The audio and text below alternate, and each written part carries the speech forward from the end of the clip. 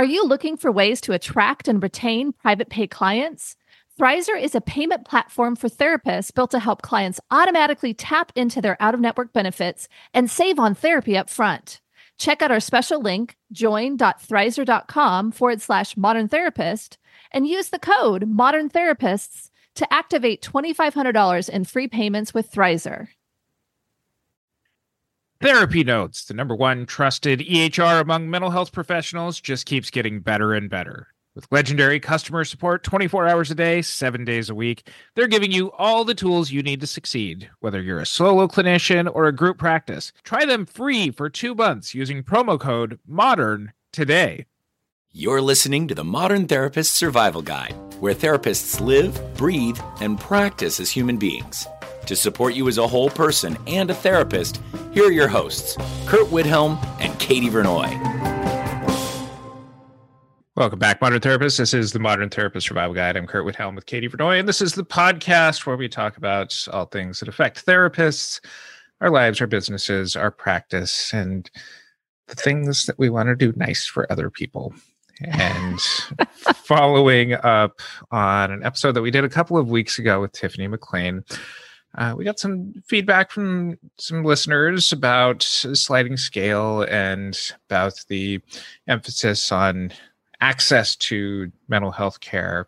I know that this is a position that a lot of us want to do good for our communities, expand access to care. It's something that Katie and I talk about from time to time. We wanted to speak to the sliding scale aspect of practices, of the ways that we go about this, the implications of what it means.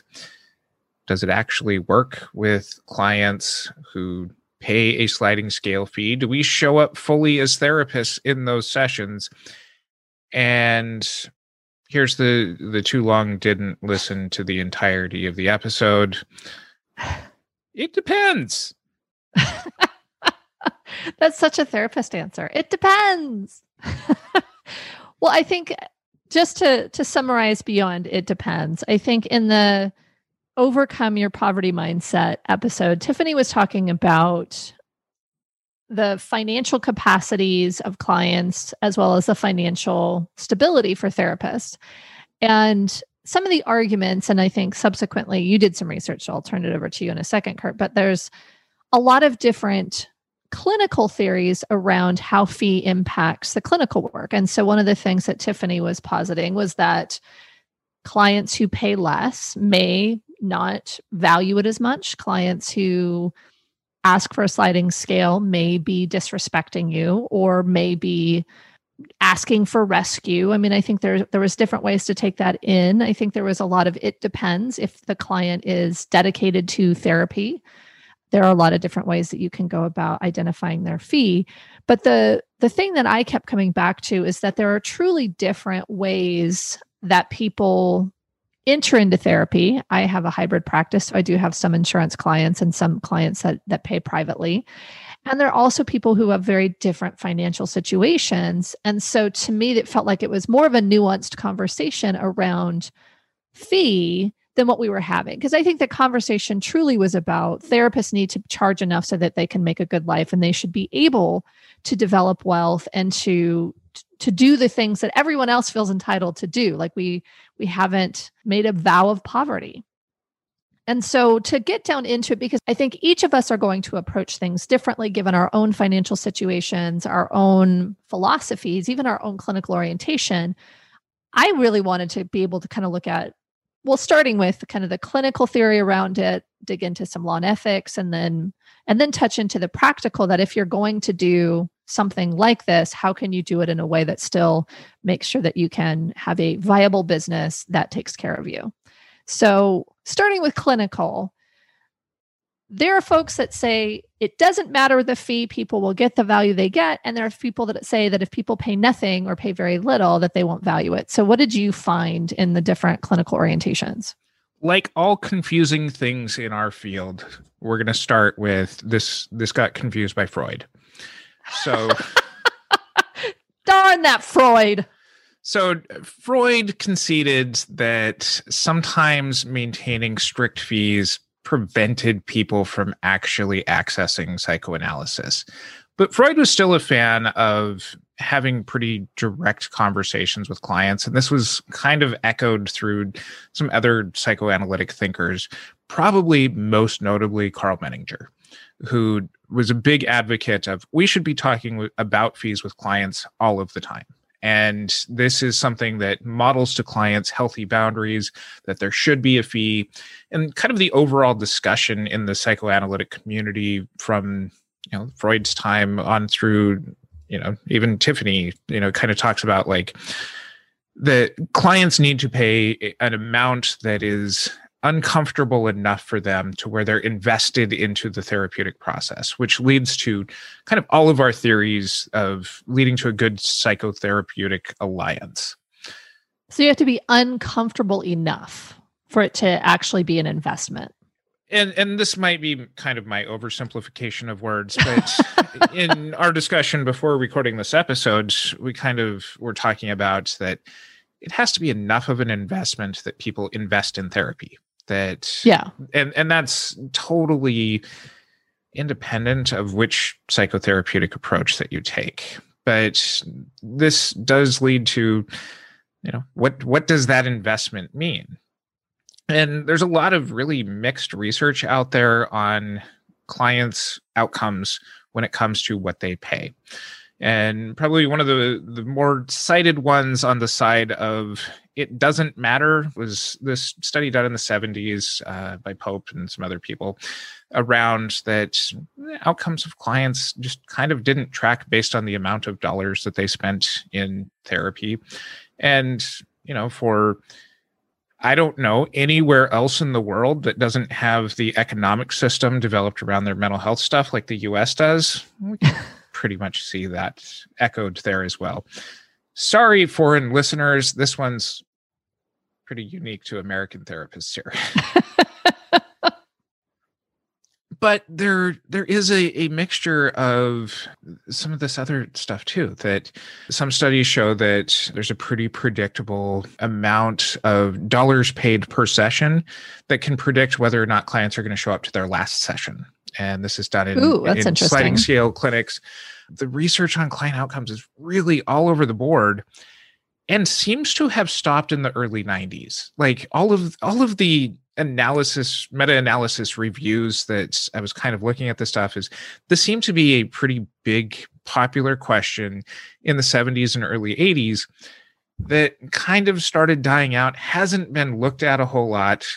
And I think getting into some of the law and ethics will tell us kind of how those laws and ethics shifted our field at that time to where it made it harder to research and kind of left us in this lurch of what has happened in the past still being kind of echoed as far as do good things that we should be doing as therapists, but don't necessarily reflect the model of where our profession is today. So before we dive into law and ethics, I'm really curious about the study with fee versus attending the last session.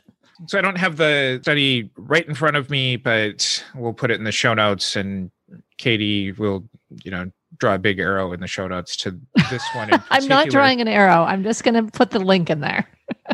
But it predicted that the more that a client was paying for therapy, the more likely that they were to attend their last termination session. There wasn't a big enough sample size to really parse out whether this was clients who had reached their treatment goals versus clients who were wanting to just withdraw from therapy and were just kind of ghosting their therapist. But it did say that the more that clients were paying for their last session, all of their sessions, it's not like they were raising their fee for the last session. Don't charge like $8 million for the last session just for people to show up. I'm pretty sure that would go back against this. But yeah, it would be pretty bad. The people who had more heavily discounted fees were less likely to show up to those sessions. Well, and I think there's so many different reasons, but for the folks who I've had at my full fee, oftentimes they will let me know this is the last session and or next session is the last session because they also don't want to be charged again. Whereas somebody paying less may be less concerned about a late cancel or no show fee for their last session. Okay. So when we look at the different theories, when we look at the clinical elements of this, it looks like there's confusing research. People may or may not value therapy more depending on how much they pay. But my interpretation of what we've talked about both in this episode and before is that when people are more invested in it, so if it's a higher percentage of their income, so somebody could be paying $100, that's where they max out, they are uncomfortable, they're invested, they will get a lot out of therapy. Someone where $200 is pocket change may not value it as much because they're not in that uncomfortable space. There's also other types of investments. I worked a long time in public mental health where people were paying $0 and 0 cents for therapy. And there were folks who invested a lot in attending sessions regularly, and they invested in finding childcare and paying for public transportation or making sure they got the funding for public transportation. And so they were also very invested, whereas there were folks who were less invested and got less out of it. So level of investment, not actual dollars, clinically has been shown potentially that's more indicative of clinical outcomes than final dollars. Well, and this goes back to the question of how many therapy clients does it take to change a light bulb? Just one, but they really have to want to change the light bulb.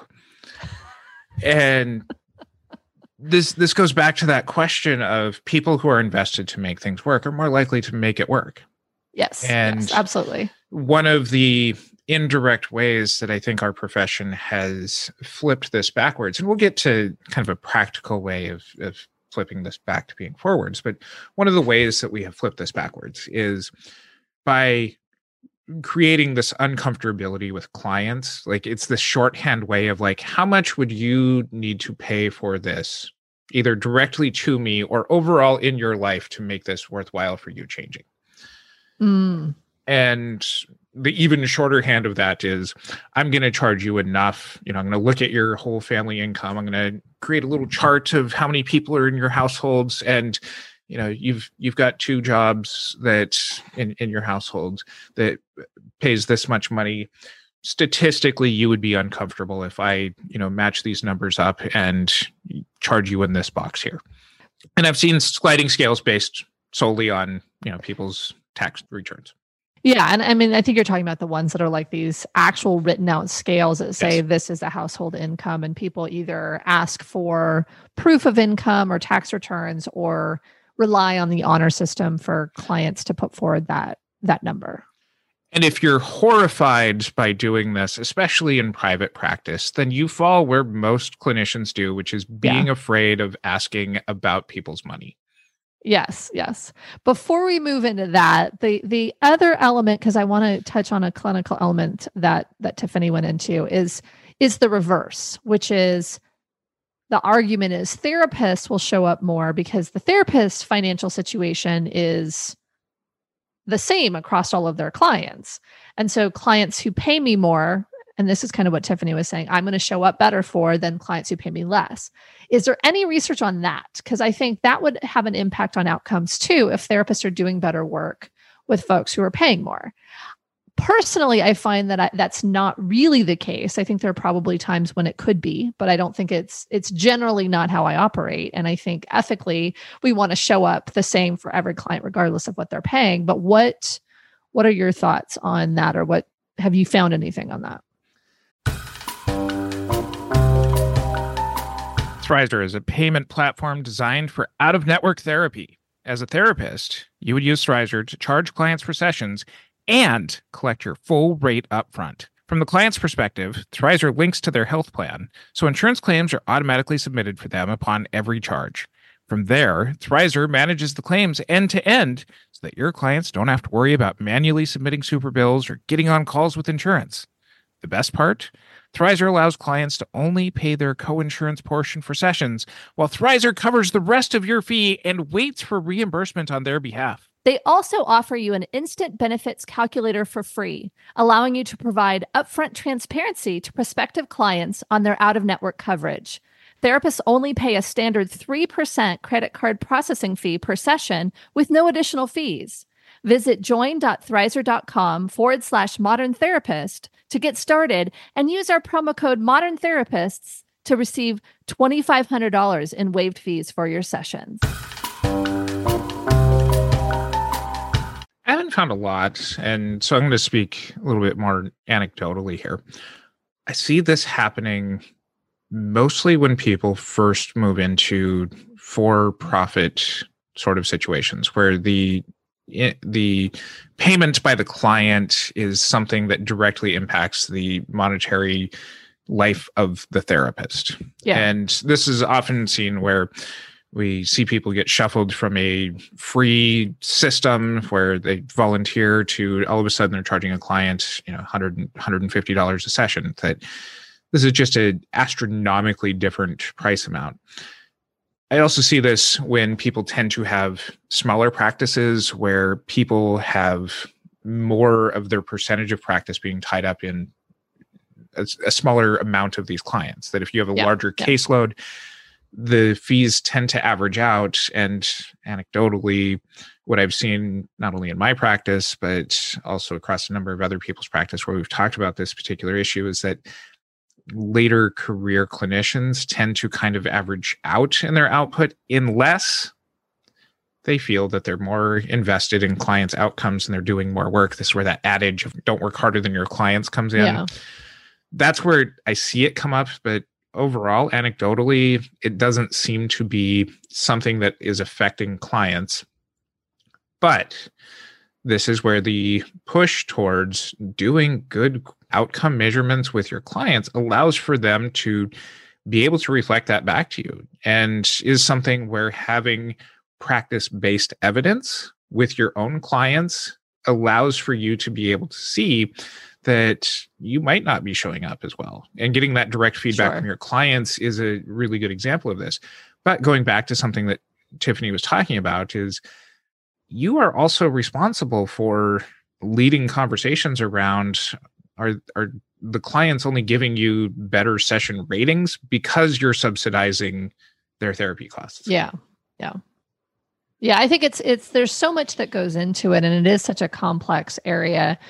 I think clinically it's something where I think we should move on to the law and ethics at this point. But clinically, it seems like there are things that could come into the room around sliding scale. There's not evidence that people will not get benefit if they are paying less than your full fee, but there are considerations that you want to make sure that are there, whether it's, are they investing appropriately, whether that's financially or time and energy or value or whatever. And then also, are you talking about the things that could be happening based on how fee was set? So there's a lot of, I'm going to call it mythology because I was trying to look into it, and I'm not the law and ethics expert like you are, but there's a lot of mythology around what you have to do or what might be best to do, as well as people that are just kind of free floating in this sliding scale arena. Some of the things that I think are important to talk about are setting a usual and customary fee, how to set your fee, and then deciding on your sliding scale, whether or not there's risk for insurance fraud, depending on how you report fees out. I think that one may be off the table here a little bit. But then also, I've had folks talk about where you put somebody even on your schedule. Like, do you only put full fee clients in primetime slots? Is that ethical to do so? Do you need to kind of have the same accommodations, treatment for all clients, regardless of how they're paying? I mean, there's so many pieces to this that, I think most therapists, at least anecdotally, set their fee. They slide a lot. They basically are just negotiating client by client, and there's not a lot of theory around how they do it. And there potentially is some risk that they're putting in by doing it that way.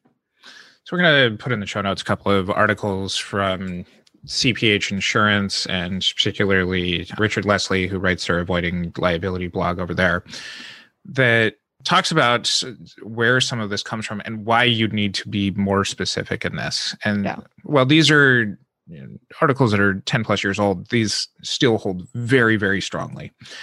And the earlier of the articles, Richard talks about having a usual and customary fee for a number of reasons. And part of this ends up dealing with some of the clinical stuff of, if you're seeing clients who know each other and one finds out that they're paying way more than the other one, that's something that can, potentially impact your therapeutic alliance there. that's managing stuff on the clinical end of things. But where I do love Richard's background as an attorney in this is that this also gets into needing to be aware of where your state laws are. That many states have laws that you need to be able to put a predictable and specific number as far as what your advertised fees are. And so if you have, on any of the online therapy platforms where you've got a range of fees going on, you need to be able to, in some states, be able to justify what those fees are based on. And so if you have a range that's out there and your justification is just kind of, I don't know, ask, you're potentially running against your state laws right there. Yeah. So you do want to do that. But where a lot of this stuff comes from, and what I was talking about earlier in the episode, is the impact that insurance has had on our profession here over the last 40 years when it comes to where these sliding scales are. And this deals with whether you take insurance or not.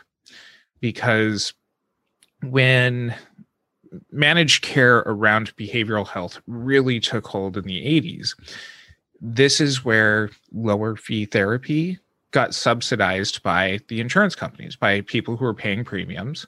And this has its origins even going back into the medical associations and the ways that laws even earlier.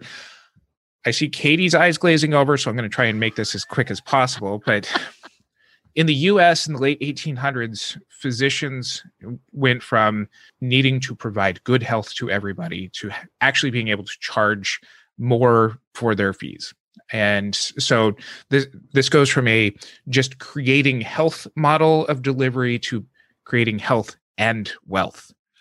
And so what a lot of physicians did was raise their fees. And for people who couldn't afford those fees, those clinicians, like many of us in private practice today with our well-meaning things, used our charging higher fees for some clients to subsidize paying for the lower fees that other clients would be paying. And so it was creating kind of the subsidy system. And this actually made it into the American Medical Association's Code of Ethics. In 1957, it talked about fees should be standard and charged based commensurately on the services provided and the client's ability to pay. But that went away in the 1980s as things like Medicaid and Medicare said, you have to charge people the full fee if they can afford it in order to be able to be in network and be subsidized by Medicare and Medicaid for the lower fee clients.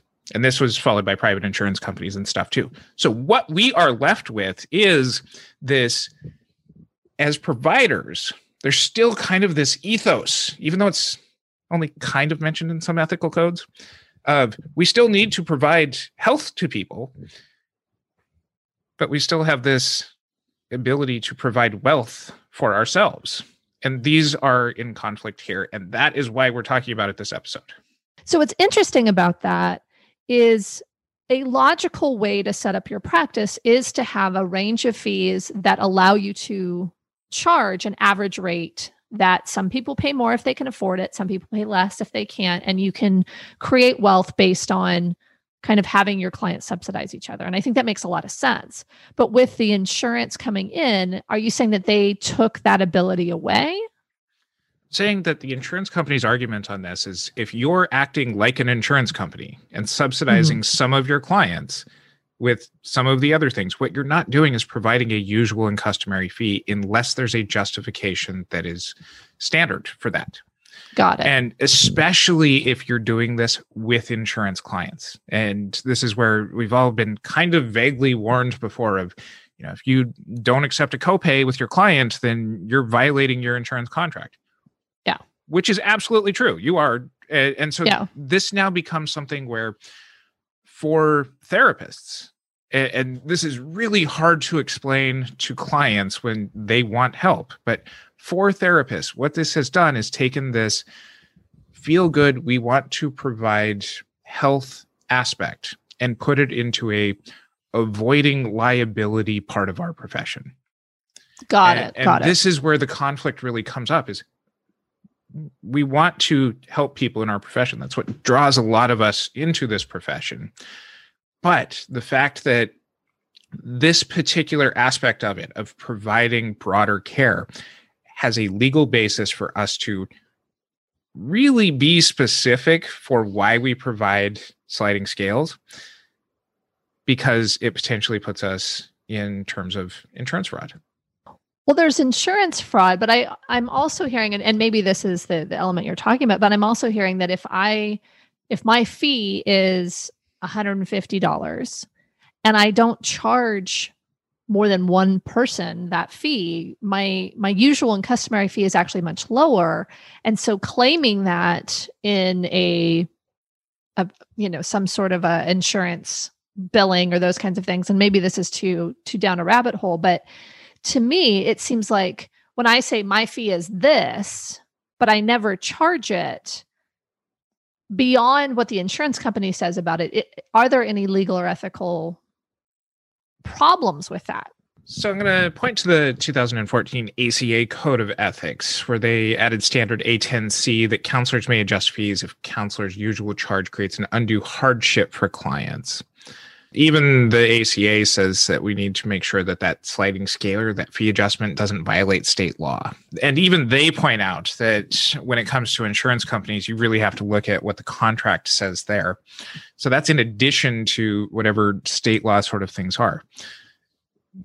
When it comes to sliding scale stuff like this, when it comes to an ethical question, a lot of the professional organizations are going to largely bypass this answer, because then it gets into a whole antitrust thing of telling people how to run their businesses. And so when it comes to hard, specific ethics, I don't think that we're going to see anything like this, but this falls into the softer, unspoken ethics, which are a lot harder, virtue ethics sort of things that nobody's going to get, the ethical police coming after them for, like you're doing your sliding scale wrong. But a lot of these softer ethics are still going to be very much in that same spirit of helping you to avoid the legal liabilities that would come along with this. And so if you are doing anything, and this may even include things like, super bills and insurance rates and this kind of stuff, that you still have the responsibility to accurately bill. Your usual and customary fee, like you're talking about, which, here in the next section of this, we're going to talk about practicalities of how to do this. But your super bills need to reflect what you actually charge those clients. That probably also needs a number of practical things as far as what that service actually entails. If you're including letter writing in part of your session fees and that kind of stuff, that's going to be something where your time investment goes into that. And that might be where, some of your resentment ends up coming in towards clients. If you're doing a lot of in-between session work that gets unbilled. Yeah. But this comes down to accurately reflecting what you're doing and having a good justification for it. The ethics behind that is to help you follow the laws. So I want to talk about what those laws are, but first I'm just thinking about the soft, kind of the moralistic ethics, which is if you have a fee, you should charge it or have good reasons why you've done a sliding scale. I think there's also all the other pieces around what time you schedule clients who are paying less money, how long the sessions are, how you show up. I mean, to me, there's something around like, I should, so this is, I feel like the kind of the morals and values ethics. I should treat all of my clients the same, and I should be able to do X, Y, and Z. Like I should be equal and have equal access and all of those things. And I think I do that myself, and I definitely value that. But there's also this other element of I'm a business person, and so I need to reserve prime spots for people who can pay my full fee, because otherwise they won't book with me and they won't be able to, I won't be able to do those things. I should be able to identify how I show up for each of my clients and what services they qualify for based on what they're paying and those kinds of things. And so there's the business element of it's my business, I can charge people what I want. And then there's the ethics element of I should be equitably showing up for my clients regardless of what they pay or how they cover their services. Not only does Therapy Notes combine billing, scheduling, notes, secure messaging, group telehealth, and more into one streamlined platform, they're also always adding new features and forms to their library. So no matter your specialty, Therapy Notes has you covered. Learn more at therapynotes.com and use promo code MODERN for 2 months free. Hey, good therapy is good therapy and bad therapy is bad therapy. And Sure. that is going to be any number of the other decisions that we end up putting around people, that we only offer our sliding scale spots on times where there's street cleaning and half the neighborhood parking is not available, and sliding scale people have to walk past 6 blocks worth of other stuff that's going on in the streets in order to get to your office. Are you actually punishing them more than in some of the more prime spots? Are you withholding other aspects of services? And this is where what you're speaking to is we should theoretically offer all of our clients whatever works out best for them. And there could be a myriad of rules around that, as far as I can imagine, we would look at, are you unfairly treating people because they're paying less? That would be where the motivations would be examined in any sort of an ethical complaint. Sure. And some of the ways of protecting around that are really having a honest and thorough evaluation. But nobody is mandated to do sliding scale work. Our ethics suggests that we should do pro bono work, but sliding scale may or may not fit the pro bono part of our ethics. And that's something where I think a lot of us make an attempt at doing pro bono work in this sliding scale sort of way that might be some of our things. If you choose to do your pro bono work someplace else, you're probably not going to do it during those, hours where you can charge a full fee. It's a long way of saying it depends. Well, and I think the thing that I'm hearing is there's a need for there to be an opt-in. And so I think about my first therapist who said she was doing very low fee for therapist students. So I was in my grad program, and I opted in to a particular time at a particular fee because that's where she had the space. Mm-hmm. Now, if I wasn't aware and she started moving me around the schedule and didn't promise me a regular spot and treated me in a way that wasn't in honor of the relationship we had developed, it sounds like that is where it becomes problematic. If she's saying, hey, you're going to get all the benefits, but actually without telling you, I'm not going to give you all the benefits. I mean, I love going to the theater. And so I miss it, but I'm thinking about the people that pay for like the front row versus the obscured view. Like we opt into those situations based on what we want to afford. Well, what you're talking about is going back to some of the listener feedback we had from Tiffany's episode. It's also going back to what I was reading about manager's standpoint on this is these need to be clinician-led discussions. Yes. That they repeatedly led by the clinician and checking in from the clinician on these standpoints, because we don't want the clients to be in this position of unpredictability. And am I being treated this way because I can't afford things and they don't know the investments that I'm putting into these things? So are there any, before we get into practicalities, are there any specific laws that people should be aware of? Definitely want to check with anything that deals with third-party reimbursements and check your insurance contracts, make sure that you're accurately billing stuff, and make sure that you are advertising your fees correctly. If you're saying, this is my fee, you need to charge that fee. And if you're giving a range of fees, you need to specifically be able to say why those fees are what they are. And an example of this is, we'll see on some of these, therapist platforms, the like directories, fees range from $130 to $200 per session.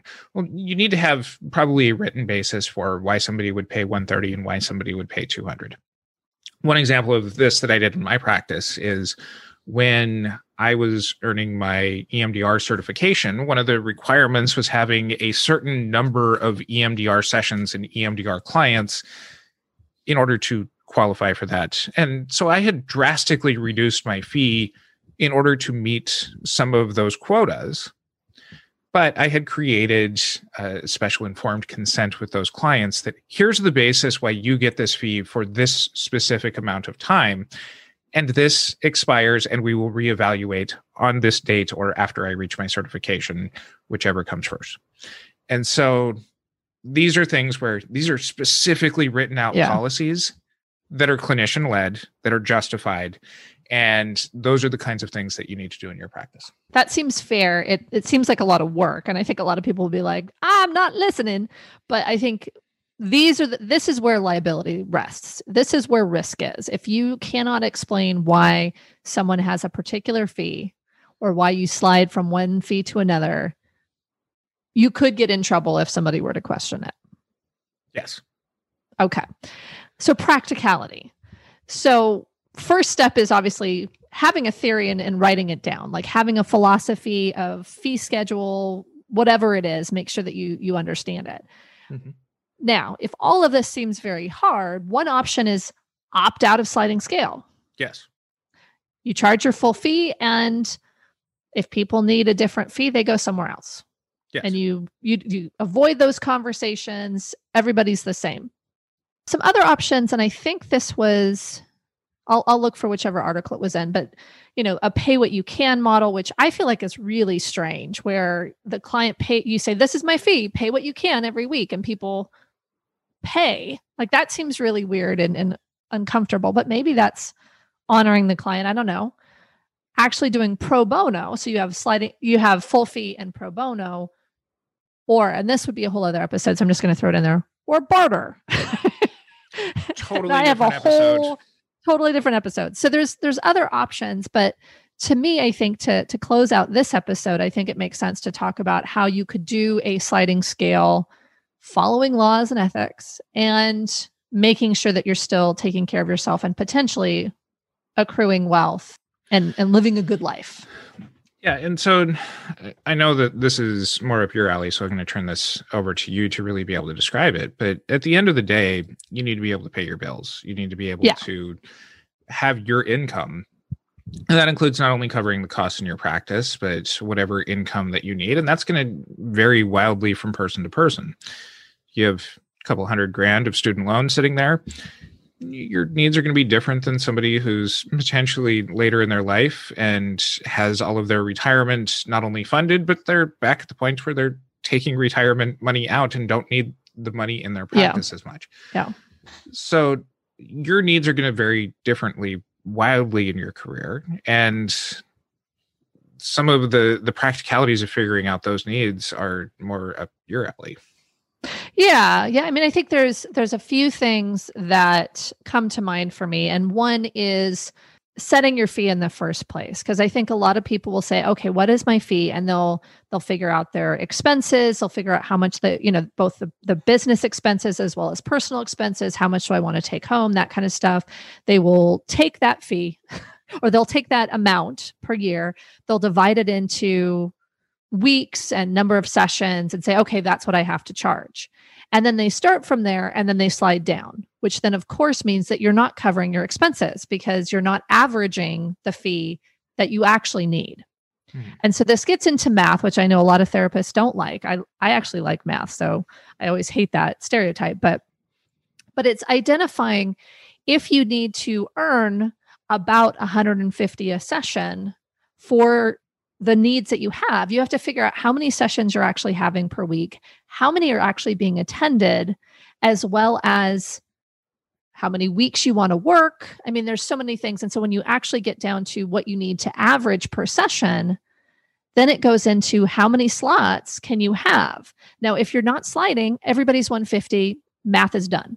Mm-hmm. If you're going to slide, you have to have clients over 150 in order to average that.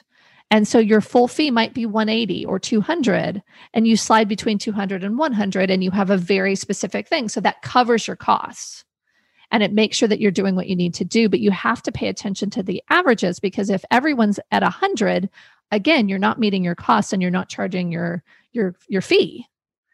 So to me, that kind of speaks to how you're describing the way doctors did initially with the health and wealth model. But I think there's definitely a mindset of you set your fee, but you have to charge it, or at least charge that on average in order to meet your expenses. And so I'll put in the show notes kind of the math that I typically do. I know Tiffany has a setting fees calculator. We can put that there too. I think there's a lot of different ways to sort this out, but it's something where kind of quick and dirty, it's number of weeks you want to work, number of sessions you want to schedule, and your attendance rate, usually 80 or 90% for most folks. And then you're going to, and you can figure out what that fee needs to be for the money that you need to bring in.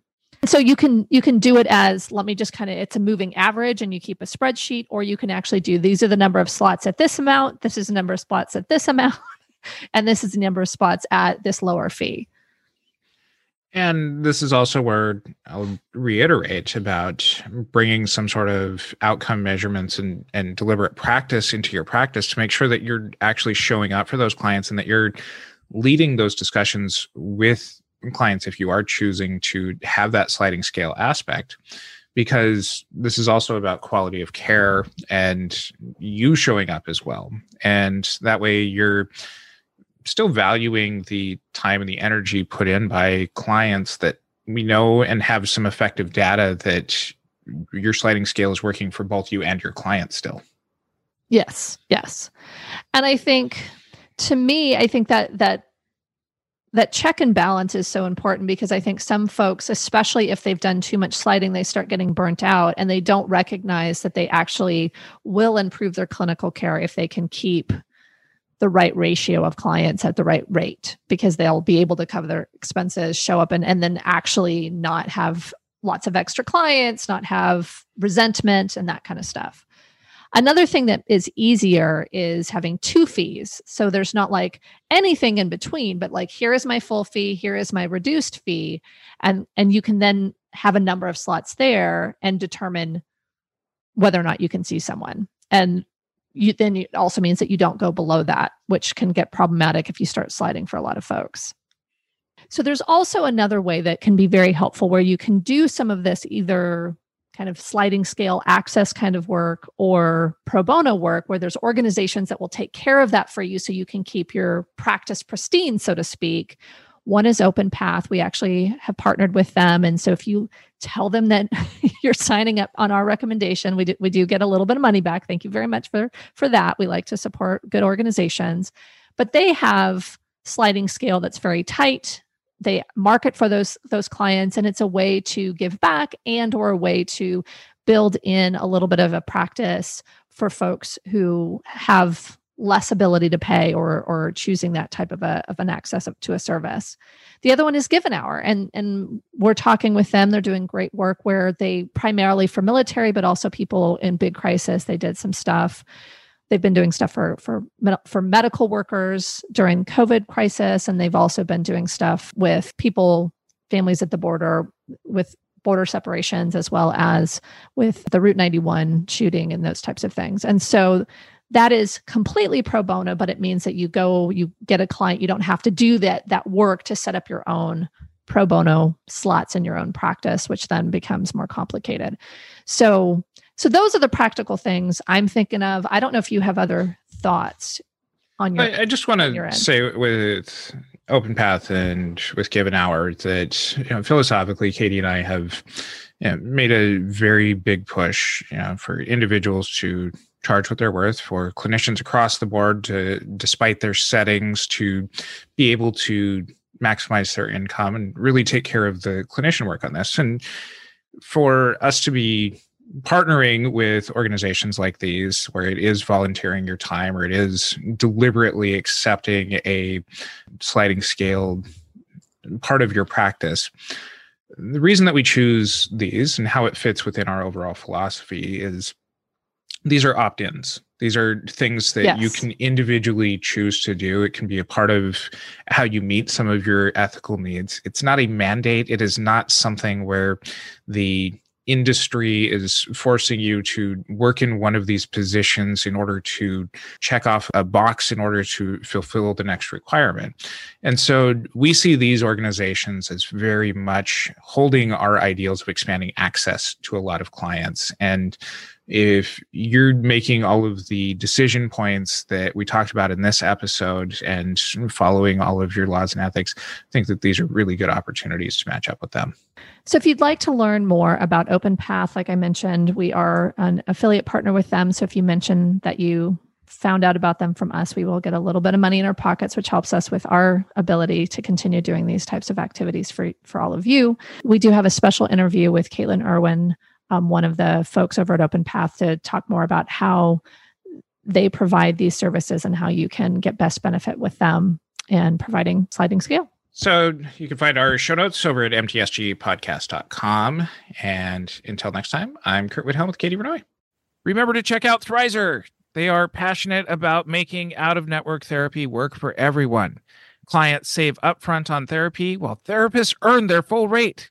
Get started in minutes on join.thrizer.com/modern therapist and use the promo code Modern Therapists and receive $2,500 in waived fees for your sessions. Thanks so much to our partner, Therapy Notes, the highest rated practice management solution for behavioral health. Don't forget, using promo code MODERN gets you 2 free months. Thank you for listening to the Modern Therapist Survival Guide. Learn more about who we are and what we do at mtsgpodcast.com. You can also join us on Facebook and Twitter. And please don't forget to subscribe so you don't miss any of our episodes.